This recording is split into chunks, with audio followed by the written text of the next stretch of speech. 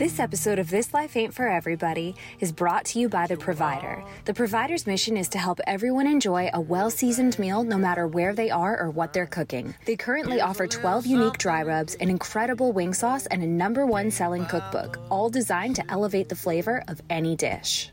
Their rubs come in airtight containers that keep them fresh and flavorful for a long time.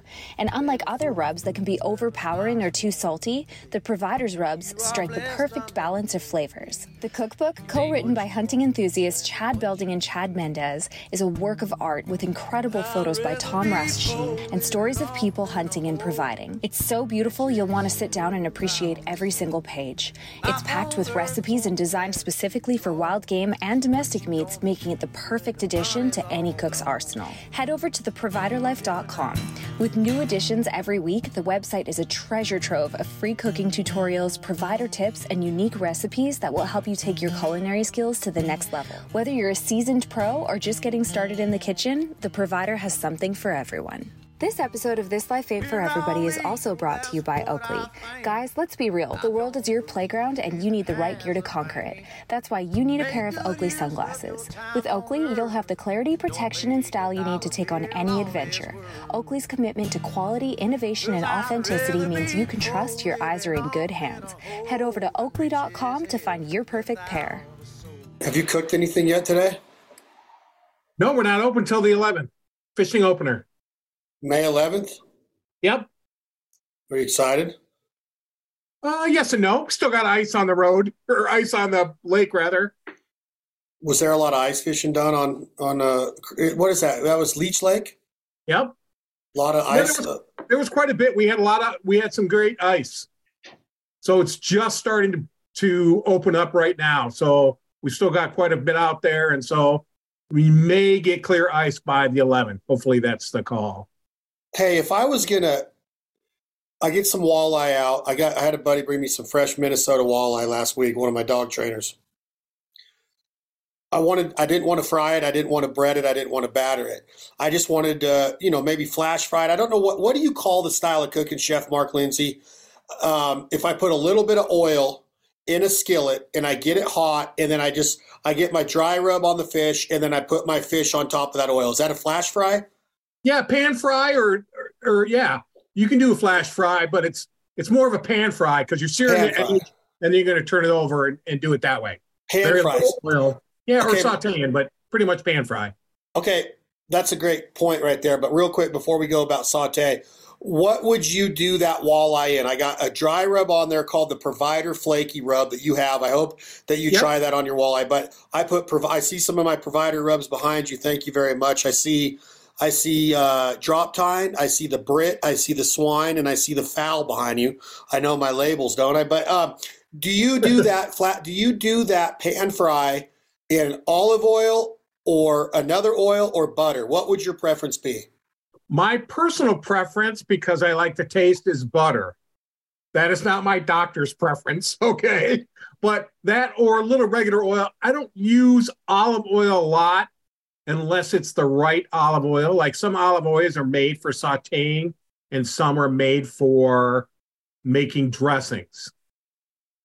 So your preference would be exactly what? What would you put in there to start that pan fry? I would put a little butter myself and maybe just mix it with a little oil because I want the flavor from the butter. The thing is, if you use just butter, if you use raw butter, it's going to smoke more. So you either have to clarify the butter or add a little oil to it, but don't go super hot. Just go longer. So if you're using butter, you're going to do a little lower temperature and you're just going to let it sear longer on the one side so it gets brown. So with all of the ability now with the and I know that cooking in fat has been around forever. Bacon fat, beef fat, lard. There's even like tubs of Wagyu lard you could buy now. Yep. Would you ever cook fish in any type of lard? I know that. Would it be weird to cook a whitefish like walleye in a beef lard or a duck fat? Or okay, let's say like that. Would duck fat do good on fish? Yeah, I would definitely do that. It's going to impart some flavor. It's the thing about duck fat; it's not overly gamey. You know what I mean? It's just got that hint. Also, I love bacon fat for that. You know what I mean? It's going to add that flavor to it. All those are going to impart some type of flavor on it, and not scary flavor, like some nice flavor on it. Do you save your bacon fat, like personally when you're cooking at home? Do you have a thing in your freezer of different flavors of lards or different types of lard? Well, I have some duck fat on my shelf that I keep. And then if I'm using good bacon, like if I'm just going to the store and I buy some bacon, probably not. But if I bring some Newski bacon from work, or I get some Newski bacon fat from work, then I'm keeping that fat. Newski? Yeah, Newski. It's from Wisconsin, but we get it through our purveyor, and you can get it from other places. It's got just a different, more impressive smoke, and that's what we use primarily at Trappers is Newski bacon. Newski. Okay, wait a minute. I'm sending this. Newsky. No, Neusk. No, Neuske. I think. Neuske. See if that comes up. It's called Newski fat. Well, I use the bacon and then I render it and get the fat from that. Oh, Newski bacon. Right. Yeah. Mm. And so they have a store in Wisconsin that has smoked everything. Like you can get smoked goose, smoked duck, smoke a bunch of different things. And it really has, Newski has, like, if someone put 5 bacons out, I could pick the Newski out of the 5 bacons. It's just got a little more unique flavor. 5 pounds of Newski Applewood smoked bacon is $60, $12 a pound. Is it worth it? I pay quite a bit less because I buy it wholesale. Yes, I think it's worth it. You don't have to get it every day. Also, the one that's really good is the peppered bacon that they have. And so that's really cool on sandwiches. Like, obviously not going to use it every day, but it's pretty spectacular. And Okay. 5 pounds is not that much. Like, if you go to the store right now and get bacon, it's not inexpensive to buy bacon right now. Certainly not the $60, but I didn't do the math on that. But Hold on one sec. I'm looking this up. yeah, that's $12 a pound. So normal bacon's like, I don't know, $7. So we pay about $8.50 or $9 a pound, but we put it on everything. And that's why, you know, when you see our burger, it costs a little more than, not a whole lot more than other people when you add bacon, but it adds that extra layer of flavor. Don't get me started on duck bacon. Do you market Newskis on your menu, or is it just what you prefer? It's a higher end bacon. Your customers. It says Newski right in the menu. And so that on the burgers and on the duck BLT that we do, you get both duck bacon and Newski bacon. Don't get me started on duck bacon. That's what you were saying before I cut you off. It's your favorite? It is pricey, but it's different and it's cool. You know, what they really do is make bacon out of a duck breast. Yeah. And so they smoke it and then they slice it super thin and then we grill it and that's what we put on the sandwich. I do it all the time in a pastrami format with a brine and all that.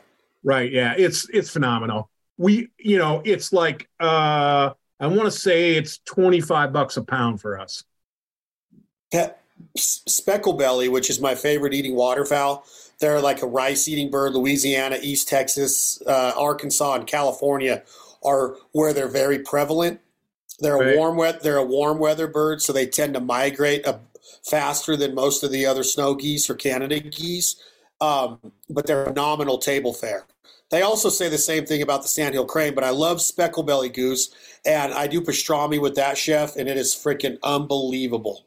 So I'm right there with you. So back to right before we got off on that, the butter's in there, add a little oil, keep the heat down so you don't burn the butter and smoke it out too bad. You don't want to get that bad taste into that fish because fish is pretty volatile when it comes to accepting flavors. That's when you said bacon fat. That almost seems like it would overpower. Does it make a good flavor for fish? Yeah, but because you're using the rub, now you got a bunch of flavors going on. And if you're doing whitefish or something, there's no flavor on that fish anyway. You're really not tasting fish. Right. You know what I'm saying? Once you got the rub on. So more it's about you're going to have those different layers of both the rub and the bacon on there. It's not going to be very fishy. just because even if you rub like, the only one that's going to really show is like if you did a salmon or something like that, that's got more pronounced flavor, that you're really going to notice the fish from the rub. You know what I'm saying? Yeah. Like you have a lot of fish you eat that you taste if you put the rub on it. I do. Yeah. Oh yeah. Oh no. I'm talking like you. I don't know if I've had one bite of fishiness with the way I've been doing fish over the last 5 years. I don't think you would. Yeah, because once you put the rub on it, you're going to get rid of that fish, and you probably skin most years or not. Yeah. Yeah. Now when I got this fish last week, the first thing I said to the husband and wife that gave me this walleye was, I was bragging on you. I said, I've been working with the chef up in Minnesota, and he does his fried walleye with the skin on. And they're like, we've never done that. And I'm like, well, y'all are born she's from Michigan, he's from Minnesota, but he's never done it that way. Yeah, once you descale it, it's, the skin is pretty light on that fish. It's not like salmon or lake trout that's thick. It's pretty thin skin. So once you scale it, it's, very light, but it's nice and crispy and stuff when you get in the deep fryer. I love the walleye with the skin on. All right, so now educate our audience and myself. When you said a pan fry or a saute, is there a difference? And if so, what? I guess first of all, what would be a definition of saute? Saute technically means to make jump. That's technically what it means. When you saute something, it's like you're putting it in there. You got a super hot pan. You put it in there for a few seconds, and then you're flipping the pan and doing a few more seconds on the other side. You know what I mean? That's really what saute means. So hot pan, and you're cooking it really fast so that you're searing the outside, but keeping the inside juicy. That's technically what you're doing when you're sauteing. So would a wok style, Asian style cooking be sauteing when you're flipping the vegetables and the peppers and everything? Definitely. That is a saute. That's a saute. Yeah, just made with a wok. Let's stay right there for a second. I'm addicted to Asian food. I love it. Okay, you love Asian food. So the last 2 days I found this place in California, in the state capital of Sacramento. I was down there for a sporting event, and they were doing pho. And this pho was tendon, tripe, flank steak, and brisket in a beef broth.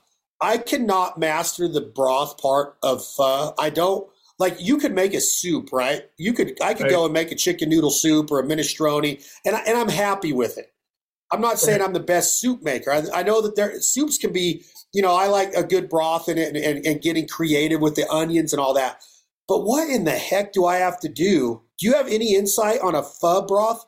I believe we had this discussion. Yeah, we did a little bit. So, remember, did you reduce the stock?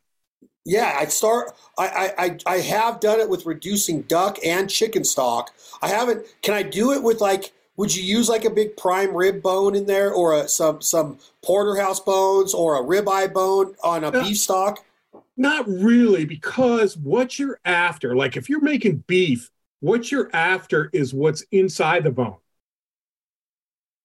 You're after, yes, the brown, like if you get a big beef bone, you got like a little meat on the outside, and you're browning that, like you're making it brown, you're browning it really well in the oven. But in order to make the stock, you want that bone to be broken open, because the marrow inside is both flavor and it's what gives it that gelatinous taste on your mouth. You know that taste, like it's not just stock, but that extra level? That's what you're after. That's why, and I want you to continue, but that's why when you have leftovers of pho, it's almost unedible if you don't heat it back up the right way. When you open up pho leftovers, it's a lot different than opening up just a regular soup leftover, if that makes sense. Right. Yeah. And it's because of that gelatin texture you're talking about. Right. And so that's same with chicken bone. Like, when you're doing chicken, that's the difference between cooking a raw chicken bones and cooked chicken, like turkey after you've had the turkey and then you cook the bones. If you bone the turkey first, then cook the bones for soup, that's two different stocks. One is more gelatinous and got that, you almost feel like your hair is getting glossy when you're having it because of the richness of that stock.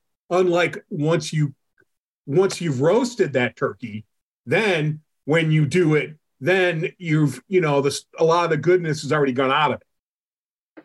And so that's why you always start with raw. You're always starting with cold water, because if you start with hot water, then you're poaching those bones. When you start with cold water, as it heats up, it draws the stuff out of those bones. Huh. That makes sense? So yeah, 100%. Think about if you're boiling something, you're going to have hot water and you're going to put it in, it's going to start cooking from the outside. Well, if you want to get the stuff out of the inside, then you're starting with cold water, and as it heats up, it's drawing the stuff out of it to heat up. When you say heats up, what's the pace that you want the heat to come into the water and the broth? As long as you start with cold water, it doesn't matter. Like you it do starts cold coming water, out right and you away. bring it right to a boil. But you're getting stuff out of it as you start with cold water. It starts to draw stuff out of those bones. That's where you're getting it. You're getting the flavor instead of, oh, I got something super hot and I'm going to drop my bones into that hot water. You're just cooking bones. You're not getting what you want. So if pho, and there seems to be an explosion of Asian food fondness in this country right now. Sushi, pho's, the ramens. There's a lot of restaurants popping up in a lot of different parts of the country. I almost, in every place, and I travel a lot, every place I go, if I go to Nashville, I got to go to Miss Saigon's. If I'm around here, I got to go to the Noodle Cafe. Like, I have all of these different places I'd love to go. Is it fair to say that in all of these kitchens of pho restaurants that this process is being taken place, or is there a way to cut corners on it? Do some of them, you assume, cut corners and buy the broth already, or are they boiling it down and doing this process? Well, it really depends on how good the restaurant is. Like, even I use a lot of things that I can get now that I used to not be able to get, like glace de viande, which is a veal stock. So you start with 5 gallons of veal stock, and you boil it down till it's about a quart or a quart and a half. So it's super thick and gelatinous. So I can buy that now, where it used to be, as a chef, you had to make it. So would you be able to make a good tasting pho broth with what you can buy yourself? Do you have confidence in that Asian flair? I am not a huge Asian cook myself. So I would say, no, I would have to take a couple runs at it. You know what I mean? It's an experimental thing. Normally, if I'm going to start with something like that, I probably would start raw and make it and then figure out what there is out there to get it. Because there are different levels of base, but they can only go so far. So a lot of times you might make a chicken stock and it's okay, but instead of adding salt, you may add a tiny bit of base to it. You know what I mean? To fortify it, not necessarily do it. But the difference with Asian stuff is there's so many different spices that is usually not used in French cooking. You know what I mean? Yeah. Or American cooking. You know, they have a lot of different chili peppers and stuff like that, and different, or not so much chili peppers, but different spices and herbs that they use in order to get. That's why I think it pops up so much, is it's different flavors. It's cooked fast. It's got, a lot of it's more nutritious for you. So I think that's part of the drive of what it is. It's, it's different. They put one on Walker. I wish they would. We're always looking for something Asian food here. So I got to drive all the way down to Brainerd to get it. When you talk about the simplicity of it, and there's only so far they can take it, it really is simple. Like, the color's there, and then it's a lot of scallions or green onion and white onion. There's a lot of onion in a good pho broth. Is onion really prevalent in Asian cooking for the most part? I think that it is. I want to say whether it's teppanyaki or like an ichiban, what's that hibachi, I guess, grill. Onion's very prevalent in Asian cooking. Yep, green onion and white are a lot more green onion usually I think I see than I see white. Because it's the green onion has a little different flavor. It's a little fresher tasting because it's got, I use some of the green and the white when I'm doing it. So it's got that fresh, you're cutting it fresh, where diced onion, you might be buying the diced onion unless you're dicing it yourself. You know what I mean? Like, we go through, 5-10 pounds of onions a week, but we buy them pre-diced. So they're not as fresh as getting them right there and dicing. But I think the green onion is very Asian forward. And they use a lot of, fresh ginger. All their vegetables are fresh. All that kind of stuff. And when they get their meat, a lot of their stuff they buy in blocks frozen and then slice it on a slicer super thin. And that's where they gets a lot of flavor out of it because it gets out of there fast. Like if you look at their stir fry stuff, their stuff's pretty thin cut. Yeah. Because the high heat, it's just the heat's going to be on it. It's going to be thoroughly cooked enough to get what they want out of it and still have that crispiness and that flavor. Yeah. I don't know why I'm so addicted to it. Like, I think a lot of it's healthy if you don't gorge yourself on a lot of the rice noodle or the white rice and sushi. If you're eating more sashimi than nigiri and you're not having a lot of what they call the sticky rice, that's got a real high sugar content to it. Yeah. And if you look at Asian people for the whole, they're smaller people and it's not like they're not eating. Those dudes, when they go to eat, they hammer meals. I mean, when it's time to eat, it's time to eat. There's not a whole bunch of socialization like there is in Italy around an Asian table. I mean, they're just hammering food. And I'm not saying they're not social people, so don't take it that way. I'm just saying that they eat. So the food is simple, but man, is it freaking good the way that they get their flavor profiles around it. Yeah, and it's fresh. I mean, you hardly ever see frozen broccoli. When you get beef and broccoli, they use fresh broccoli. They don't buy frozen broccoli and toss it in there. You know what I'm saying? Yeah. I mean, and all their vegetables are fresh and crispy, and that's part of their thing. So way better for you. You're not getting, I don't see many of their meats that have fat on them. You know what I mean? Like if you go and have there isn't fried rice or something. It's pretty lean pork. It's not like I took a pork steak and cut it up and has a lot of fat on it. Yeah, same with their fuzz. Like when you get that brisket, which is a very fatty meat, right? You don't get a lot of that fat in there. It would not be.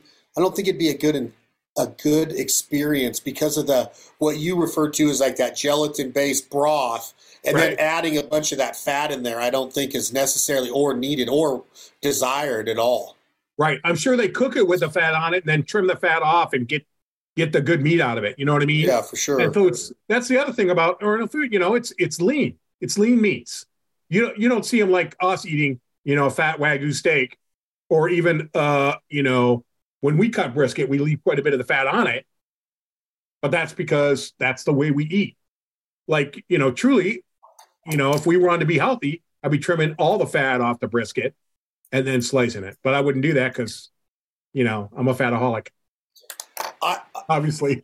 I think, obviously you say that, you try to get the self-deprecation part of cooking. One of the biggest self-deprecating jokes of a chef is, you can't trust a skinny chef, right? Exactly. You hear that all over the place because if he's not eating his own cooking, then who the heck's going to eat it? And it's so true that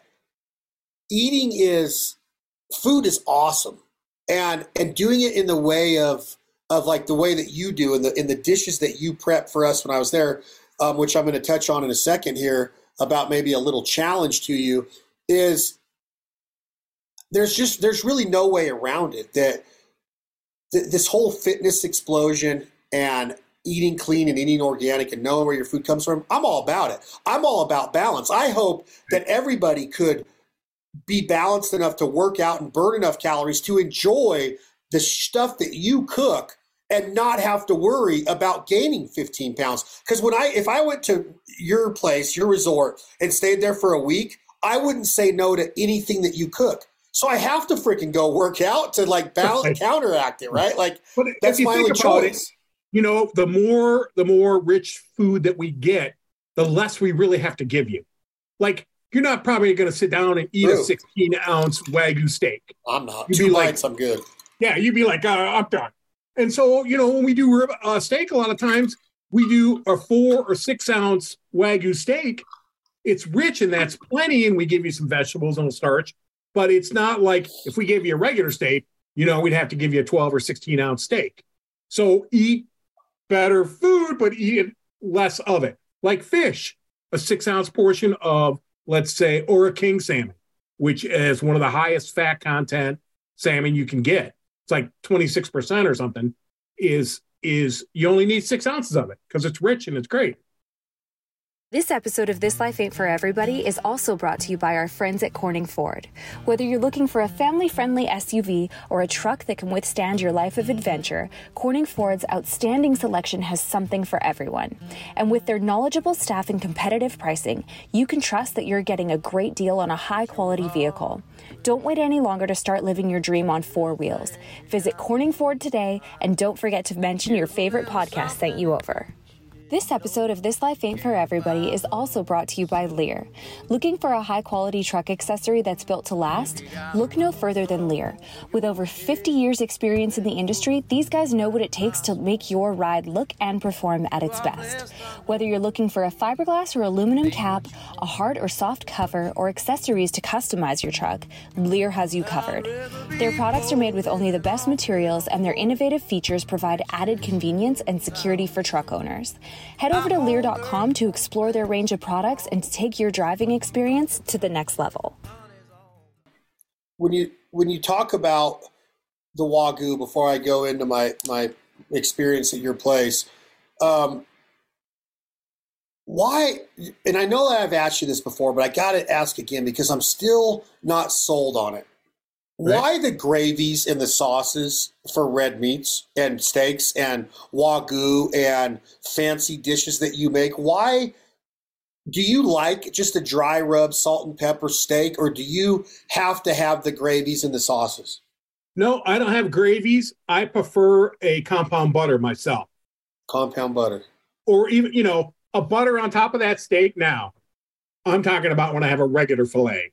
I have to have a lot less butter if I'm having that Wagyu. But it adds that extra buttery goodness on it. But when we do sauces right now and stuff on it, a lot of it is just a little. We don't do we don't cover the whole thing in a steak, in a sauce or something. So we've done balsamic glaze on the edge of the steak, or a little demi, but just some to transfer the mushrooms on. Like we may make a mushroom demi just to put on the edge of it, but we rarely now coat the whole thing in sauce unless it's like Turner's Oscar, where it calls for hollandaise over the whole thing. Now, what about fruity sauces that would go on like a berry glaze on? Is there a place in your heart for this with beef? Oh yeah, some kind of blueberry or blackberry. What one? Lingonberry. Lingonberry. That's really prevalent up here. It's lingonberry jam. So we have a lingonberry demi that we do on ducks and stuff, but we've done it on beef. It's been pretty good. Also, I think we talked about this last time on a gastrique. You know what I'm talking about? So a gastrique is a vinegar fruit sauce that is super light. So I cheat with it a little bit. There's a way to make it takes a lot longer. I often just use balsamic glaze with a fruit puree together. So we get a lot of different fruit purees. So it could be a berry, could be caramelized pineapple, a couple other ones that I might use, blackberry or something like that on it. So it's got a little different profile with that little sweet sour sauce on it. It gives a little different profile than just having, a brown sauce or a demi or something like that. Okay, so I want to get into more of the Asian culture with you in this way, and I'm just wondering if this can happen. It looks like I'm coming back this summer for the event. I would think so. With enough prep. What'd you say? I said I would hope so. I thought you said I hope not. I hope not. No, I was like, oh, okay. I hope to see you again. All right, Coach. If I send a challenge out there, and I know that could you potentially have a genuine Chef Mark Lindsey Vietnamese pho on the menu for a special one of the nights I was there with enough warning so I could evaluate this and give you my critique? Or could we do it privately to where maybe it's not offered on the menu? Right. I will look at let me do some research. With maybe some very like I love one of my favorite fuzzes, tendon, beef tendon, which is, you know, like in the wrists or the ankles and stuff of a cow or a steer, and then the what they call rare steak, which it comes rare and then it cooks within the heat of the pho once you put it into the hot broth. You could do that with duck and get it at the perfect temp. We could do strips of mallard or whatever duck you have up there, you know, in your freezer, or I could help get that done. Or farm duck, for, you know, to serve it to the restaurant. It would have to be farm raised, but like thin strips of, and I got a buddy in San Francisco Bay that his girlfriend's a chef, and she actually told me that she does sea duck pho with strips of rare duck across the top, and then they just let the pho broth heat it. Could we pull that off? I'm saying yes. I like it. When is it you guys come? You guys come in? I think it's. I'm assuming it's in August again, but I haven't got the exact dates. But I just heard from our partner Benelli last week that it's a go. So I just got to get the. I'll see if I can get him before this conversation. You guys come for the Fall Classic. Yeah, well, the big sale at Reed's is in August, right? Is that called that's the Fall Classic. Yep. Okay, I'm going to put that on my. You know who's good at Oriental cooking, so I'm going to let you know. You remember my sous chef, Ashley? Yeah, oh yeah. She's probably going to work into being the chef sometime in the near future, and I might just go back to my real role of food and beverage director. Really? Yeah. Well, when I came, I had been a food and beverage director for almost 20 years. My deal is both the money, training chefs, and running the large resort. That's normally my background. I was a chef for 20 years before that. So for 20 years, like I went to chef school. For 20 years, I was a chef. And then I went to the dark side of the front of the house. And so as a food and beverage, like I was at Luther Resort for almost 12 years as a food and beverage director. So I've done a lot of training chefs to be that role. And so, you know, I'm getting older. It's a lot harder for me to pull that chef gig off being 62 than it is for me to be the food and beverage director. But we're working Ashley and the chef. She is really strong in Asian cuisine. So Ashley and I are going to get together and put something together for you. How about that? I'm writing a note on it right now. Yes. Oh, you're going to memo to yourself. No, I'm working. I told you I would get the dates. It's August 11th through the 13th. Okay. So it would probably be that Friday or Saturday night. I think that's a Friday or Saturday. Yeah.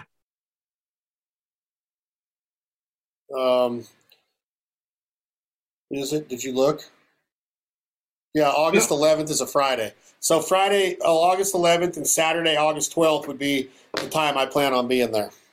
Now I have some idea what, like last time you guys caught me off guard. I didn't know you guys would want to eat that kind of stuff because no one ever gave me any warning.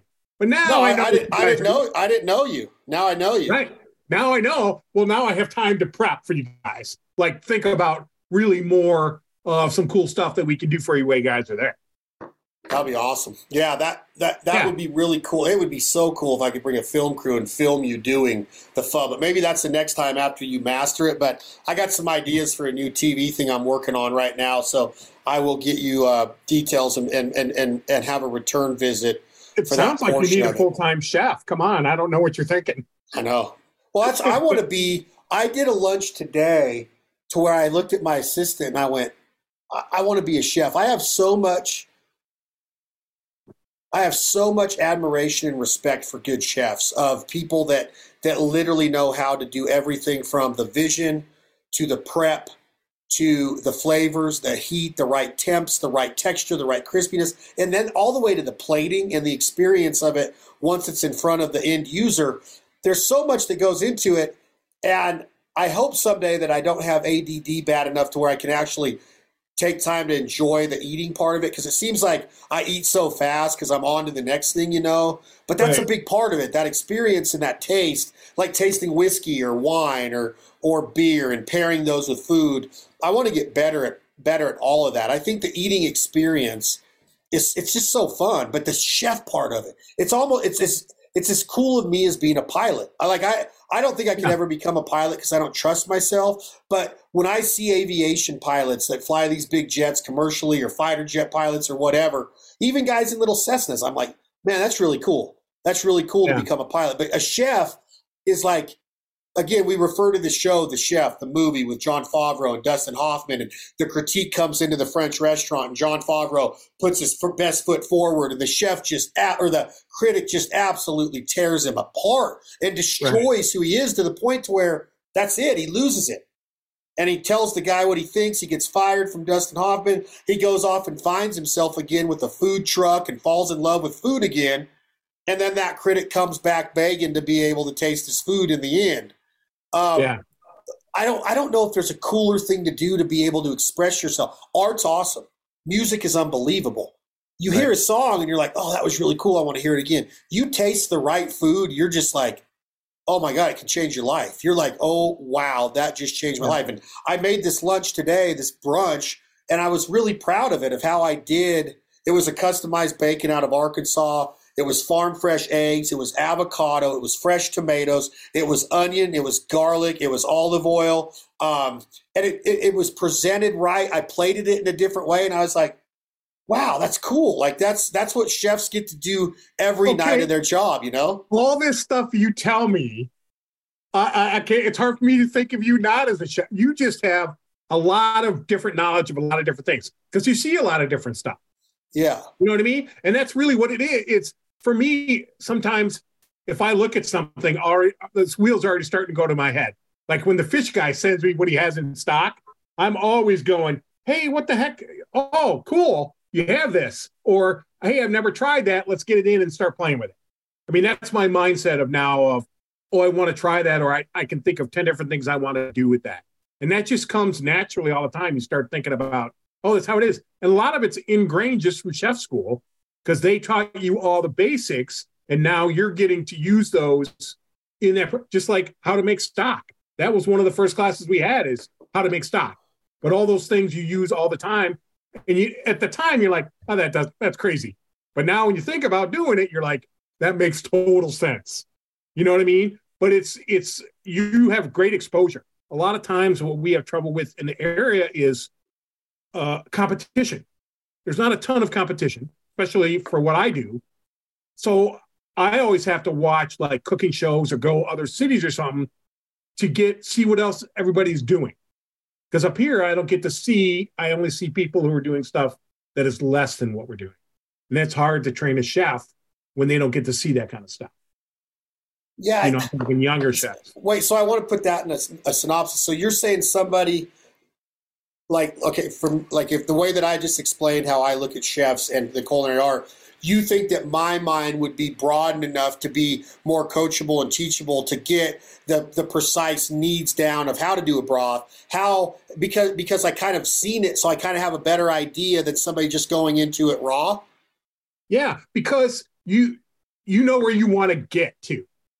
And so it is easier than you think once you understand the basics. How do you make a good stock?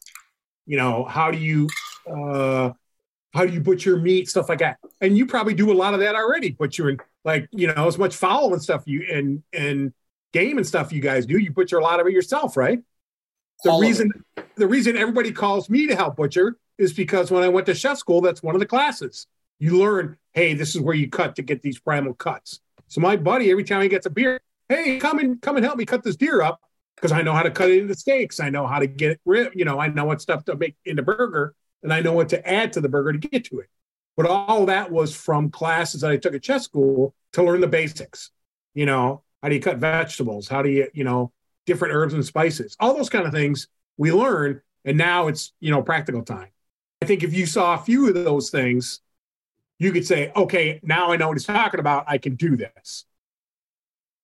I just took a note down right there about a guy named Mike Parker that I get to cook with in California every year. And he is the exact person that you just described. And I've learned a lot from him because the vision at the beginning of the process of not knowing the recipe, like, I guess like getting a cookbook and reading the recipe, you know, line by line is one way of cooking. And thank God for cookbooks and people that buy them. But to be a visionary and be like, I want to get to here and I have this. I refer to it a lot like my dad was and Mike is that Mike can go shopping and buy exactly what he needs because he's envisioning this recipe. My dad could open the refrigerator and see 48-hour leftovers, 48 hours at the oldest, and come up with a MacGyver recipe like that, whether it was a goulash or a mixture of something. That's you. And that's what I take a lot of pride in at hunting camp because I grew up poor.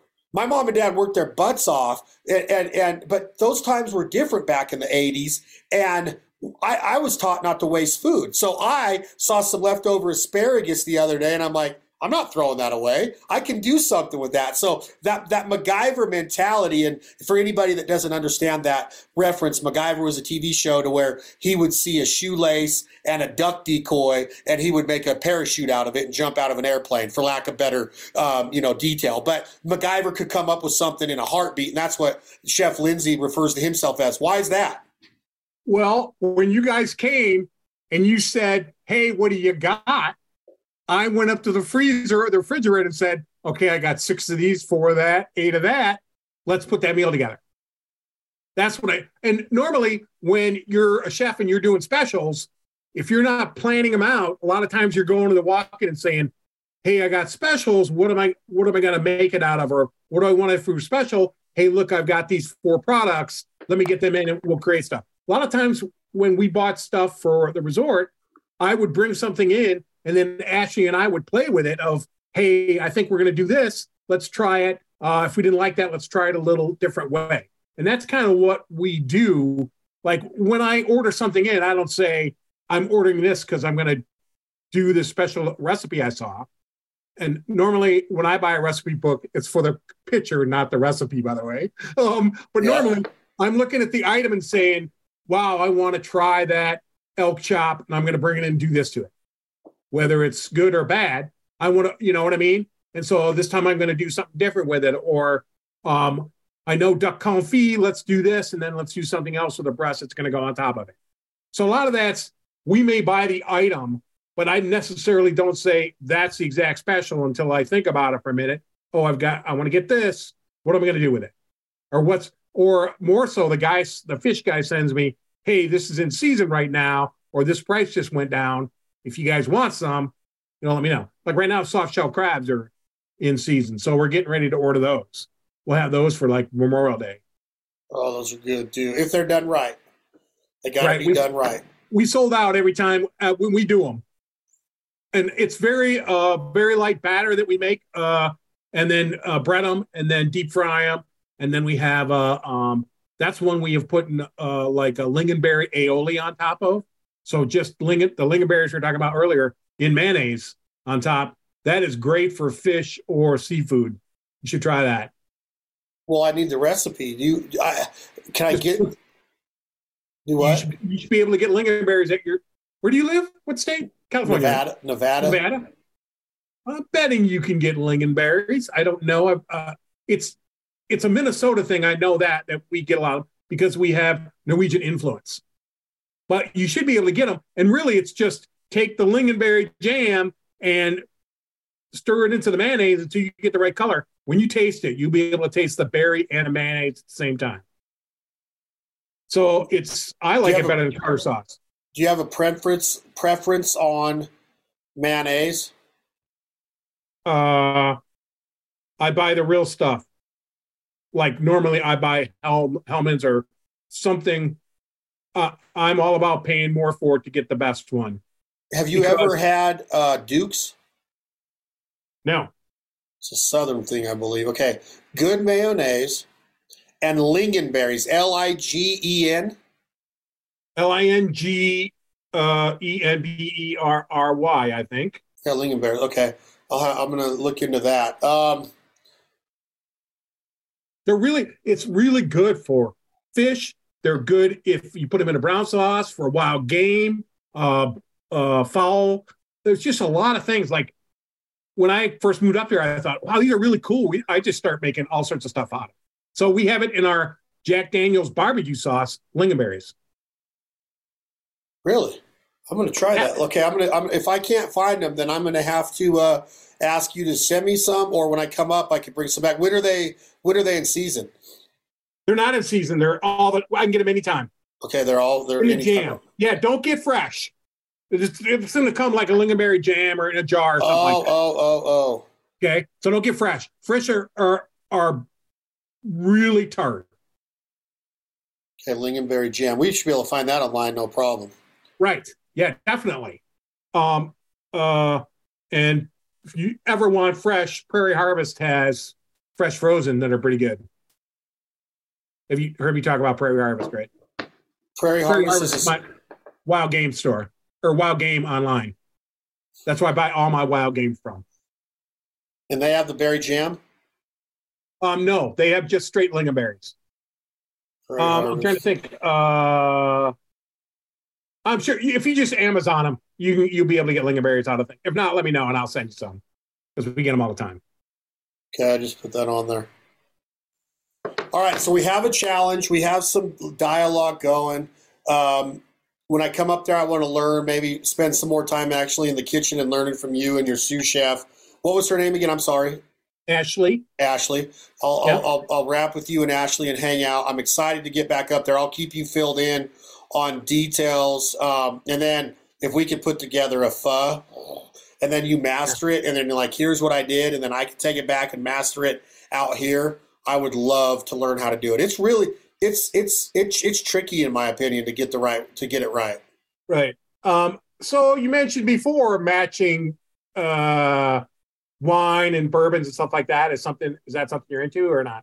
Yeah, I'd love to bring some Jack Daniels up there and do it. You brought some last time. Yeah, I would come up with some other things that we might try. We're putting some flights together. I have a growing wine list. When I was at Lutzen, I had over 200 wines on my wine list. Wow. So I have pretty strong wine knowledge and a bourbon knowledge and getting some good tequilas right now. Scotch, I'm not a big Scotch drinker, although I know quite a bit about Scotch. Well, remember, I'm more the bourbon guy. Just remember that I am very loyal to Jack Daniels, and they got some stuff that we could get creative with their new bonded, their new triple mash, their new 10, their new 12. There's some new ones out there that I could help get up there. We could do some pairings with them. The single barrel select. Yeah, that's what I brought you last year. I really like. Now, I have not seen. I used to be able to get Sinatra. I have not seen it anywhere. It's back. They could not get a lot made during COVID because of the actual barrels that were needed for it because they were so busy with production of obviously number 7. But they're starting to make Sinatra again, and it's available again now. Yeah, I am really about the higher proof because of the flavor that I get. So if you put like 120 proof in ice, then you're down to 90 or 95, but you get way more flavor. Because the only difference between 120 proof and 80 proof is how much water they added at the distillery. Yep. You know, if I want to water it down, I'll use ice. Yeah, you need to try. I'll get you the new bonded is 100 out of the bottle. So is the triple mash, but they got the new Coy Heel, which is anywhere from 141 to 147 proof, and it is awesome sipping whiskey. It's called Single Barrel Special Reserve Coy Heel. Wow, that's very tasty. Phenomenal. I'll get some up there for our little rendezvous in August, and we'll do some pairings with Jack Daniels. Sweetness. I'm making a note of that right now. All right.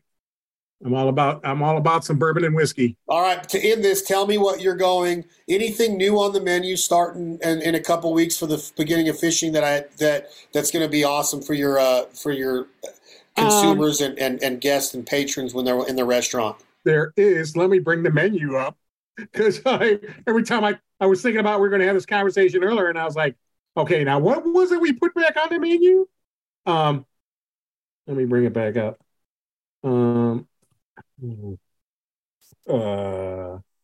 I just had it.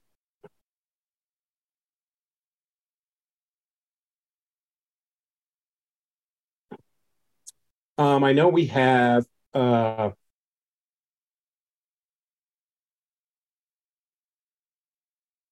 now I can't find it. Oh wait, here. We're doing like a grilled Caesar salad. I know we're doing that. Chicken. or fish too? Chicken? You can add chicken, but you just take the crispy romaine and just touch it on the grill for a minute. We have a new broiler. I don't know if we had it when you were there. So a little broiler that we use just more for charring and stuff like that. Have you ever had charred grapes? No. Sounds awesome. Put that on your list of you're going to have some. They are phenomenal.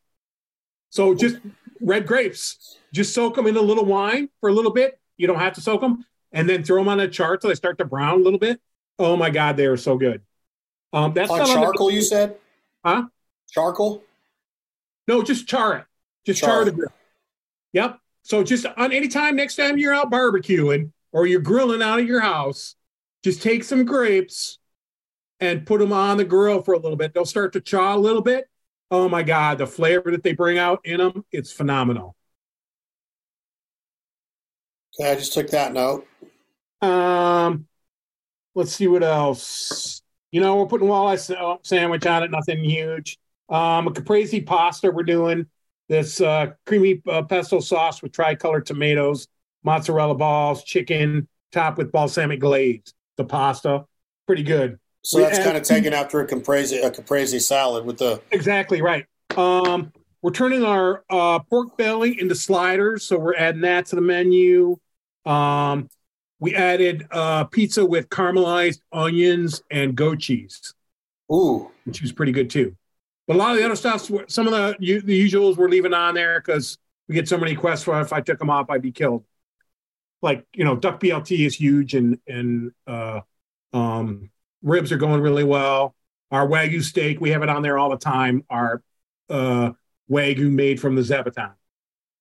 So this is the Merritt Bar and Grill on Leech Lake. Yep, at Trapper's Landing. At Trapper's Landing, which is a part of the Reed's family of brands. Unbelievable place to visit. Get up there and visit Mark Lindsey and Ashley. Eat this food. Pair some whiskeys, pair some wines. He's got knowledge on all of it. Next time we're going to have Mark back, we're going to talk about what is a Michelin star. Does he have aspirations of ever reaching these plateaus in the cooking world? Don't answer yet, Chef. We will talk about this next time because when I hear a Michelin star, I think of tires and how you rate your tires. But this has something to do with high-end culinary destinations across the world. And I want to talk to Mark about one of the ones that I ate in New York in October during duck season. I had the privilege of eating at Salt Bay's Nuzarette Steakhouse in New York City. And I have some reviews on that. And we'll talk about that next time. Any closing words, my man, Mr. Chef Mark Lindsey? No, it was really good to see you, though. I haven't seen you for a while, so it was great to talk to you. I hope you had a great hunting season, the fall hunting season. It's great to see you. I can't wait to try our duck pho. Trapper's Landing, the Merritt. Chef Mark Lindsey will have him on again sooner than later. I'm off the road for a while, so you'll be seeing him more consistently talking about recipes. Let's come up with a couple recipes that you do during the grand opening. We'll come back on and you can talk about how good not the grand opening, but the 2023 season opening was, and what the atmosphere is like around there. And we'll just stay in touch and keep the recipes and all this cooking knowledge coming to our listening audience. Thank you, Chef. Won't last too long, so what you gonna do when the money's all gone? I'd rather be poor living off in a hole than rich as hell without a soul. Life on earth won't last that long. What you gonna do when the money's all gone? Say life on earth won't last that long. What you gonna do when the money's all gone?